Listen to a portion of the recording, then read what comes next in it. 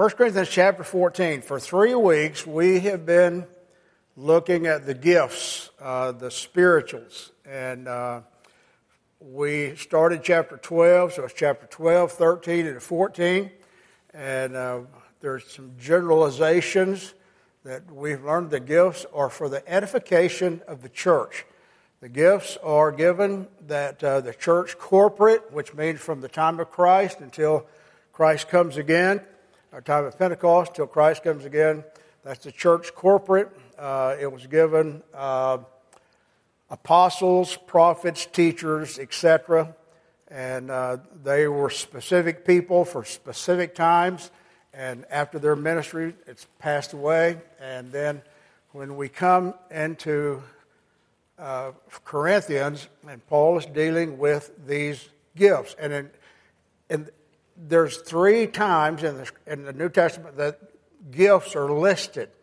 And here, when Paul lists them, and then he begins specifically to speak about prophecy and tongues, and the overall theme is a little negative. Paul is chastening these people, if you please. That's my word. You remember, he starts out when he's speaking to them and says to them that they're carnal, that they are carnal, and so consequently, what's happening here is that they are abusing some of the gifts. He did say to them, "You come behind and no gifts." So they had the gifts of the Spirit as a church, not every single individual, but as a church, they had what they needed to honor the Lord. And now he's saying to them, "But you're in your carnality. There's some problems here." I'm going to tell you what I deduct. It seems that in the church at Corinth, there were legitimate gifts of prophecy and languages, tongues and languages. Languages means when, just like in Acts chapter 2 at Pentecost, when those disciples spoke in their original language, those 17 nationalities that are listed there heard them in their common language. So God did a miracle in that gift. And then there were legitimate gifts of prophecy and languages, and I believe there were mystery tongue speaking. Okay, mystery tongue speaking, which means that there was speaking in unintelligible languages. And I think, and I'm saying to you, I think, and I put in my notes in parentheses, I think that was a carryover from some of the pagan religions that the Gentiles had been involved in before they came to know Christ. We already know they're involved in some of them because Paul dealt with the issue of meat and the temple and those things. There's a historian named Ronald Nash who did a study of the mystery religions, and he noted 5 characteristics, many of which I think carried over into the church at Corinth. And I say, I think. So here are the 5. The deities with the mystery religions, and think about, okay, in Corinth, there were these pagan temples, and they had this religion. You came and you feasted there. You brought your offering. The priest killed it, blessed it. You ate it. You had your gathering there, and maybe with your family or with your friends or with your club or whatever you're involved in. And you remember Paul said that some of you now in the church, you're doing what you did in the temple, in those pagan temples. You're even getting drunk and calling it the Lord's Supper. And so here are some of the 5 characteristics that are common to those mystery religions. The deities were usually tied to an agricultural cycle, both birth and death. Number 2, they made use of mystery, initiation rituals. Number 3, they had a belief of their deity dying and being resurrected to exercise power. And then number 4, there was no emphasis on correct belief or doctrine. And number 5, a mystical experience that left them feeling that they had obtained unity with their God. And so those are the 5 characteristics. I think they carried over when people trusted Christ. That had been their history, and they were down the church, and they were still doing the same thing. That's what I see when I read these chapters that Paul is speaking to them about their carnality and their selfishness. We learn that every single gift that the Holy Spirit gives to the church is for the edification of the church, never for the edification of an individual, but for the edification of the church. So read with me, if you would, the first 5 verses. And this is the purpose of prophecy. Pursue love and desire spiritual gifts, but especially that you may prophesy. For he who speaks in a tongue does not speak to men, but to God, for no one understands him. However, in the Spirit he speaks mysteries. But he who prophesies speaks edification and exhortation and comfort to men. He who speaks in a tongue edifies himself, but he who prophesies edifies the church. I wish you all spoke with tongues, but even more that you prophesied. For he who prophesies is greater than he who speaks with tongues, unless indeed he interprets and the church may receive edification. I think Paul is speaking here from verse 4 and 5 with irony. If you're an English student, remember your English classes, irony is it's a cousin to sarcasm. And so he's speaking with irony. He is not, read verse 4 again. He who speaks in a tongue edifies himself, but he who prophesies edifies the church. So he's saying, after teaching them that every gift is given for the edification of the church, and now he's saying, but you're doing it for yourself. Now he's highlighting their selfish behavior that he's already highlighted before, and so he is saying that this is an emptiness of your behavior. So, I'm not going to, this is a long chapter and I can't dwell on everything to any extent. Here's a thought I want you to think about. I'm going to give you a quote, and I don't know where I got it from. I can't go back and find it where I copied it out, and now I can't find where I got it from. So I put in the note, it's a quote unattributed. It should be carefully noted that if Paul is not using irony here, then he is crediting very carnal believers with an intimacy with the Holy Spirit and with God, with deep spiritual experiences that in all his other writings and all the rest of Scripture teach most emphatically that can never be entered into by a carnal believer. So he is using irony as a weapon to lay bare the emptiness of claims of carnal believers. Again, all 3 of these chapters, everything said, even the love chapter, talks about love is the opposite of selfishness. It's basically what we're saying, and he gave that, talking to the church about being in love with each other, or loving each other, not being in love, but loving each other.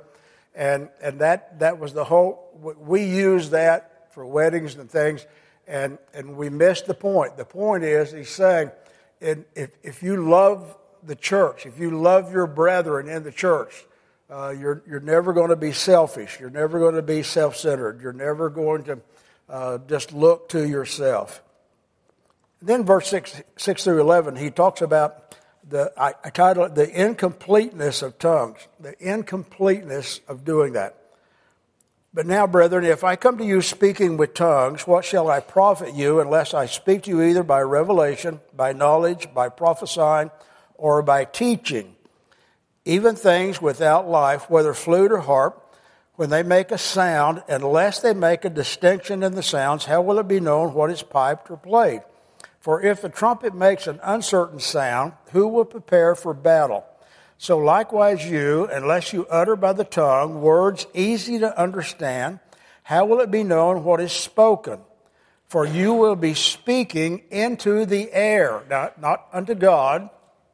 He's not using irony here, but he's just saying it's emptiness. It's into the air. It has no meaning. It has no purpose. You're just doing it. Verse 10, it may be, so many kinds of languages in the world, and none of them is without significance. What that means is none of them is without meaning and understanding. Is what that is speaking about. So all languages in the world have meaning, is what he is saying. Again, I'm not going to deal with that. That's pretty. I want to remind you, and when we read those things, I want to remind you that there are 3 historical occurrences of tongues, and their hearers understood that God was being glorified. 3 historic references. We went in detail with them last week. I'll mention them again in just a moment. But Acts chapter 2, Pentecost. Acts chapter 10, Peter goes to Caesarea. Acts chapter 19, when Paul goes to Ephesus and finds some believers there, or Old Testament believers there. And they all had meaning. 3 historical references, and that's it. And then now Paul deals with the problem that arose in Corinth with this aberrant use of this gift. And so he is dealing with it then. In the first century, right, there's no mention. When you get to about the 4th century, you have a man named Chrysostom, who is over the Eastern Church, and you have a man named Augustine, who's over the Western Church. These were the 2 most prominent individuals, and both of them said that tongues ceased in the apostolic age. And if you want to go online and Google and look up tongues in history, you're going to find that in history there were a few times that tongues were used in the course of medieval history and then the 17th century. But when you look at it, and each time it was a very small group, and they were branded as heretics. And so I'm being very careful what I say to you this morning. I'm trying to be very careful what I say to you this morning. Let me go back to where we started in chapter 12 3 weeks ago. There are 3 positions concerning the gift, the miraculous gifts: healing, tongues. What's the third? I don't even know. Prophecy, I guess. Yeah. And so there is the position that they're still operable for any Christian today. There's the position, the middle position, that they're operable sometimes maybe on a mission field where there's people who cannot speak your language, and there's a little bit of that recorded in history, and can't be substantiated but recorded. And then there's the third position, is that they ceased in the apostolic age. I'm in that position, and that's how I teach. But I want you to know the other positions are held by some credible people, and you have a right to choose what you believe. But when I read this scripture, when I read these chapters, and I try to be objective and put it in context, the context is that these people were carnal and that they were abusing them, and that Paul explained to them that there was no purpose of them in the church. And the purpose had been fulfilled, and it was going to cease. Maybe it hadn't ceased at this point in time, but it was going to cease shortly. Now look with me in verse 12 and 17. There's no rational point, he goes on, or did we just read that? No, we haven't. There's no rational point in speaking without understanding. Verse 12. Even so you, since you are zealous for spiritual gifts, let it be for the edification of the church that you seek to excel. Therefore let him who speaks in a tongue pray that he may interpret. For if I pray in a tongue, my spirit prays, but my understanding is unfruitful. What is the conclusion then? I will pray with the spirit, and I will also pray with the understanding. I will sing with the spirit, I will sing with the understanding. Otherwise, excuse me, if you bless with the spirit, how will he who occupies the place of the uninformed say amen at your giving of thanks, since he does not understand what you say? Excuse me. For you indeed give thanks well, but the other is not edified. I think that speaks for itself. He's saying how much better it would be that if you spoke with your understanding, you sang and spoke with your understanding and not without understanding. Verse 18 and 19, Paul probably is the most gifted person ever since the Lord Jesus Christ, even until today. And he says this about himself: I thank my God I speak with tongues more than you all. And that's words, languages. Yet in the church I would rather speak 5 words with my understanding, that I may teach others also, than 10,000 words in a tongue. And then he challenges them. His explanation, again, I believe, has the form of irony. And when you read if you remember your English, anytime you're reading any kind of literature, you have to understand what the form is being used. And I think he's using irony there as well. And now we get to verse 20, and he again reiterates they have a distinct purpose. Brethren, do not be children in understanding, however in malice be babes, but in understanding be mature. In the law, in the Old Testament, Isaiah particularly, it is written, with men of other tongues and with other lips, I will speak to this people. Now, who is this people? And Isaiah is writing to the Jews. So this people is the Jewish nation. With men of other tongues and other lips, I will speak to this people, and yet for all that they will not hear me. Let me finish then in verse 22. Therefore, tongues are for a sign. All right? This is the key part of chapter 14. Tongues are for a sign, not to those who believe, but to unbelievers. But prophesying is not for unbelievers, but for those who believe. Tongues are for a sign. You go back to when Isaiah wrote that, the people of Israel had gone into paganism and idolatry, and God he's warning them that there's going to come a people whose language to you is jabbering, and it is a judgment upon you.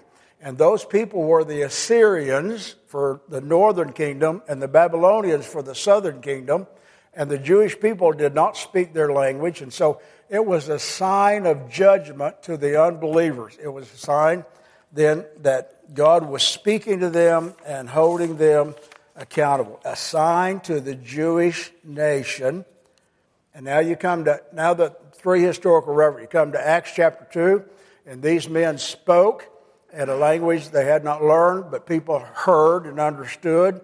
And the rest of the Jewish nation, you know, when they're there in the temple, 3,000 get saved that day, but there might have been 30 or 40,000 there. And you think, well, how can they hear? How do they know? People paid attention then. They didn't have the communication things that we have today, and so they paid attention. They learned, they listened. They were there for the purpose of worshiping and learning about God. And it was a sign to the unbelieving Jewish nation that Jesus was the Christ and that he is resurrected from the dead and he's holding them accountable. That's the glorification of God, and that's what the tongues were used for. And then you go to the other 2 instances, and it's exactly the same thing. I'm going to reiterate what I said last week. You go to chapter 10, Peter goes to Caesarea. In chapter 11, the Jewish church in Jerusalem hold him accountable. They contended with him for going to the Gentiles. And he said to them that God gave them the Holy Spirit just as he did us at the first. And how they know that? Because they spoke in tongues. They spoke in language. You think, well, why did they need to do that? I think there were a gathering of Gentiles there in Cornelius' house, and not all of them spoke exactly the same dialect. And when the Holy Spirit came, these 6 Jewish believers that had come with Peter pretty wise, and he took these 6 Jewish believers with him when he went down there, and they heard God being glorified by these Gentiles, and they testified to that when they come to the church. They back Peter up when they come to explain it to the Jewish church who didn't want to accept Gentiles at this point. And so God used it as a sign. Same thing when you go to Acts chapter 19 in Ephesus, and Paul has these Old Testament believers who have been baptized by John the Baptist, or unto John's baptism, and then he preached Christ to them, and they spoke in tongues as well. They were the in-between. So now you have it for the Jewish nation, for the Gentiles, and then you have it for these Old Testament believers. And then its purpose was fulfilled. And again, let me reiterate. In the three lists of the gifts of the Spirit in the New Testament, you have one here, you have one in Ephesus, you have one in Ephesians, and then you have one in Romans. Okay, 1 Corinthians is one of the first books written in the New Testament. And then when you get to Ephesus, you get to Ephesians and Romans, they're later books. They're later in Paul's life, and so now we're talking about maybe 25, 30 years later, maybe not quite that, maybe 20 years later. And in neither one of those lists are the sign gifts mentioned. I take that they had already ceased in that period of time, in my opinion. And so they're not even mentioned. And now Paul deals directly in our text with the confusion of tongue speaking versus the clarity of prophecy. Verse 23. But each one in his own order, Christ the firstfruits. Okay, I went to chapter 15. So, okay, that's next week, Lord willing. Okay, back at 14:23. Therefore, if the whole church comes together in one place and all speak with tongues, and there comes in those who are uninformed or unbelievers, will they not say that you are out of your mind? But if all prophesy and an unbeliever or an uninformed person comes in, he is convinced by all, he is convicted by all, and thus the secrets of his heart are revealed, and so falling down on his face, he will worship God and report that God is truly among you. One more verse. How is it then, brethren, whenever you come together, each of you has a psalm, has a teaching, has a tongue, has a revelation, has an interpretation. Let all things be done for edification. So Paul is saying when you're coming together, everybody has something to say. And I go to the very last verse, verse 40 of this chapter. And he says to them, this overarching thing, let all things be done decently and in order. Now remember the context. They were not being decently and in order in their behavior. And here, Paul is saying that. This is what your service is like when you're all coming together. And it is confusion, and it's not for edification.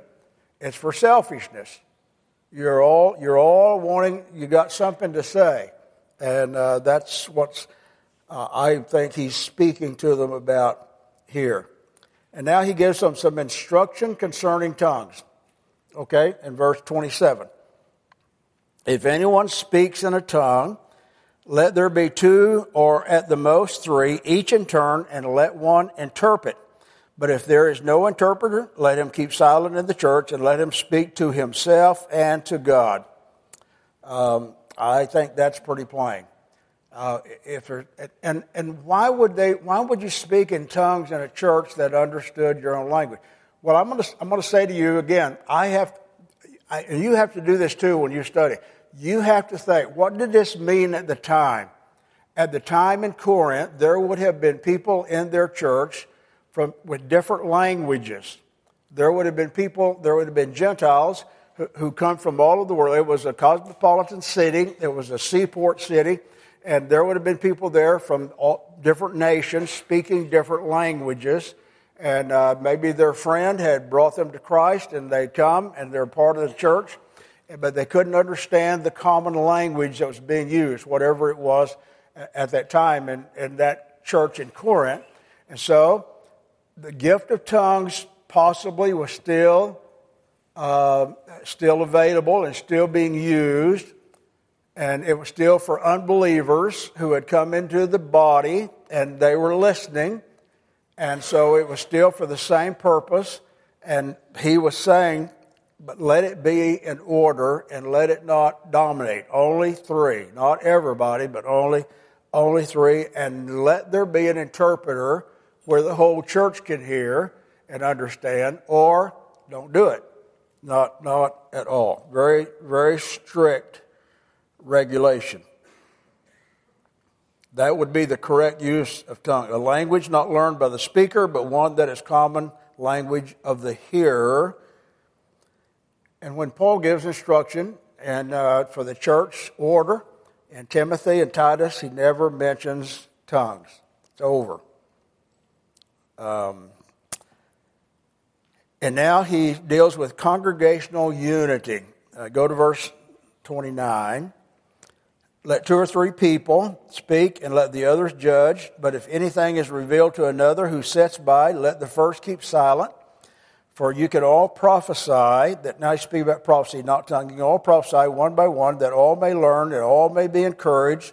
And the spirits of the prophets are subject to the prophets.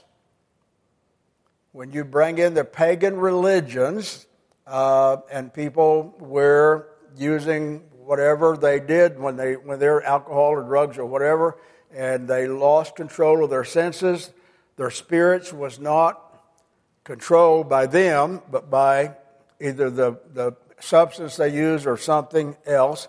And Paul is saying very, very clearly here that your spirit has to be under control. If you're going to prophesy, your spirit is subject to your intelligence.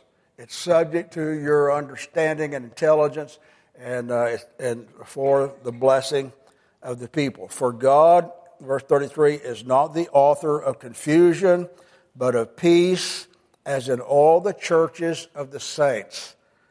God is a God of order. That's what Paul said in verse 40 at the end of this chapter. Let everything be done decently and in order. God's a God of order.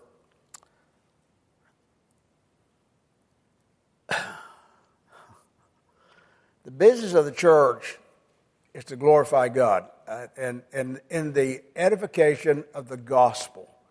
It's not to glorify God. The business of the church is not for me to glorify God in my spirit. It's not for me to say, well, this is what I feel I'm going to do, and and I don't care what the church says. I don't care about the structure of the church. I don't care about the bylaws. I don't care about any of those things. This is what I feel, and this is what I'm going to do. Well, that's unbiblical, by the way. That's just unbiblical. You cannot legitimately do that as a member of the church. You're a part of the body. You have a responsibility to the body. We've already seen that you have a responsibility to the body. The body needs you to be decent and in order in your behavior, your thinking, and in your discernment. And so, when Paul gives these instructions and he gives this challenge for the order, again, remember the context. They're carnal, they're out of control, they're selfish, they're behaving badly, and he wants them to be and to love each other and to be cooperative to each other and to honor God with their relationships and their purpose. So now we come to verse 29, and we already read verse 29. How far did we get? 33? Okay. God is not the author of confusion, but of peace, as in all the churches of the saints. Let the women keep silent in the churches, for they are not permitted to speak. Is that needing interpretation? Okay. But they are to be submissive, as the law also says. Now, in case you weren't here a couple of weeks ago, we dealt with the issue of the role of men and women extensively. Let me just rephrase it very quickly. I believe, our church believes in complementarianism. Complementarianism means that men and women complement each other. You remember Paul said in Corinthians, Paul said that Christ is subject to God. So here's the order. God, Christ is the head of man, and man's the head of the woman. Oh, it's speaking about the marriage relationship in the church. It's not speaking about in the world, but it's speaking about in that relationship. Christ is subject to God the Father, but he is not inferior to God the Father. He has a role. He is the Son. Okay? The man is under Christ, and he is not Christ, and has a role, and when he fulfills his role, he fulfills his purpose and what God created him to be. And in the marriage relationship and in the church, a woman's under the man, under male leadership, not every man in the church, but under male leadership of the church. And we have a role to fill. A woman has a role to fill. God has a role to fill. And so that's complementarianism. So how does it work out how does it work out in churches like ours? Women can minister, women can teach, but under the authority of the leadership, which is male. Now, you may like that or not like that, but that's how the structure is, and that's biblical. That's what the Bible actually teaches. And the people who are not doing that today say, very, very clearly, they say, well, the Bible's out of date. So that was a cultural thing for their day, and it is out of date. And Paul was a, chauvinist. And so that's just, those days are over. And so, if you want to do that, that's pretty risky ground, isn't it? How are you going to pick out what you throw out? Is the death, burial, and resurrection of Christ, is that outdated as well? Is that over because we're smarter today than they were back then? So that's pretty risky business. So, ladies, you have a ministry in the church. You can have a teaching ministry inside the church. Outside the church, you can be the president if you want to be.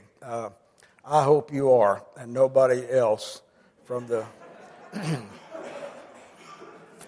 So, now we come to conclusion and instruction. This is a hard chapter, isn't it? So you're very patient, and I'm glad you're still awake. Verse 36. And Paul now is using irony once again, and he says to them, Or did the word of God come originally from you, or was it you only that it reached? If anyone thinks himself to be a prophet or spiritual, let him acknowledge that the things which I write to you are the commandments of the Lord. But if anyone is ignorant, let him be ignorant. Therefore, brethren, desire earnestly to prophesy, and do not forbid to speak with tongues. Now, he's using irony, and he's saying, you didn't originate the Word of God. The Word of God came to you. You're not an independent operator. You can't do this your own way. And so he's saying to them, who do you think you are? And basically he's saying, you're behaving badly in doing this, and you can't keep doing it because this is not according to the Word of God. And so he's saying to them, but if you decide you're going to be ignorant, you just stay ignorant if you want to. Paul's pretty straightforward, isn't he? And he's just saying, but earnestly desire to prophesy, and if someone has the legitimate gift of tongues and it's necessary, there's unbelievers present, let them do it, but he's already given the regulation, let there be an interpreter. So, Paul is using irony again. Governing factor, decency, and order in the church. G. Campbell Morgan wrote this. He wrote a lot, but I'm just going to give you his last phrase. The law of ministry within the church is that of selflessness. When there is no seeking for glory and no thought of profit to one's own soul, ministry becomes powerful.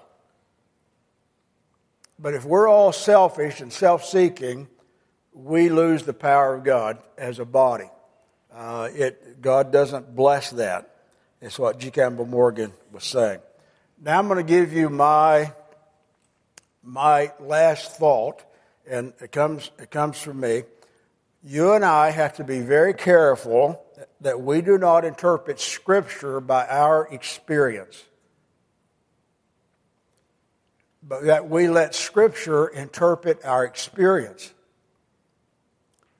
If I interpret Scripture by my experience, I'm putting my experience above Scripture, and that's pretty dangerous. Catholic Church does that. Other people do that. But you can't do that biblically. You cannot do that. There are, and you may know people who speak in tongues. You may know people who believe they have other gifts, miraculous gifts that are still available. You may know the people who are in the first category, second category, and I don't know where you are, but I'm saying to you, I can't explain everyone's anecdotal behavior. I can't explain that. I do understand Scripture said this is how you live. This is how you function in the church. And my experience has to measure up to that, or it's wrong. And it may be real and may be happening or happening, but it's wrong. And so you have to be very careful. Let me say it again. You have to interpret experience by what Scripture says and not the other way around, or you really get into trouble. So again, if you do a Google search and you look at the history of the sign gift and the movement, and you're going to find a lot of information. Again, a few instances in medieval time in the 17th century, and for the most part, the gift of tongues revived in England and then in the U.S. I say revived or became, I don't want to say prominent because it's not prominent, but it became an issue. Basically, it can be traced to a Midwestern church that started it, and then it went to Azusa Street in Los Angeles, and then the Assemblies of God adopted it, and it's just very recent. And so it's not historical, and it's not biblical. My opinion. Okay? I'm going to end with that. Let's pray. Hey, if you have a question, email me. If you have a question, talk to me. I'd be glad to talk with you about it. And maybe you can convince me differently. So let's pray. Our Father, thank you for your word. Thank you for, Lord, Peter said Paul's written some hard things, and I think this is one of it. Lord, I have a tendency to be carnal. I have a tendency to be selfish. And, Lord, I have a tendency to desire my own way. And please help me to be obedient to Scripture, to be submissive to Scripture. I pray that for these dear people. Lord, give us wisdom that we learn and do it the right way, that we submit ourselves to you, Lord, with humbleness, and that we might have the fullest blessing available to us through your grace and through your word. We be led and guided and blessed, and we'll be thankful for what you do. Pray for the service to follow as we sing and as we listen, that you be exalted in our lives. In Christ's name, amen.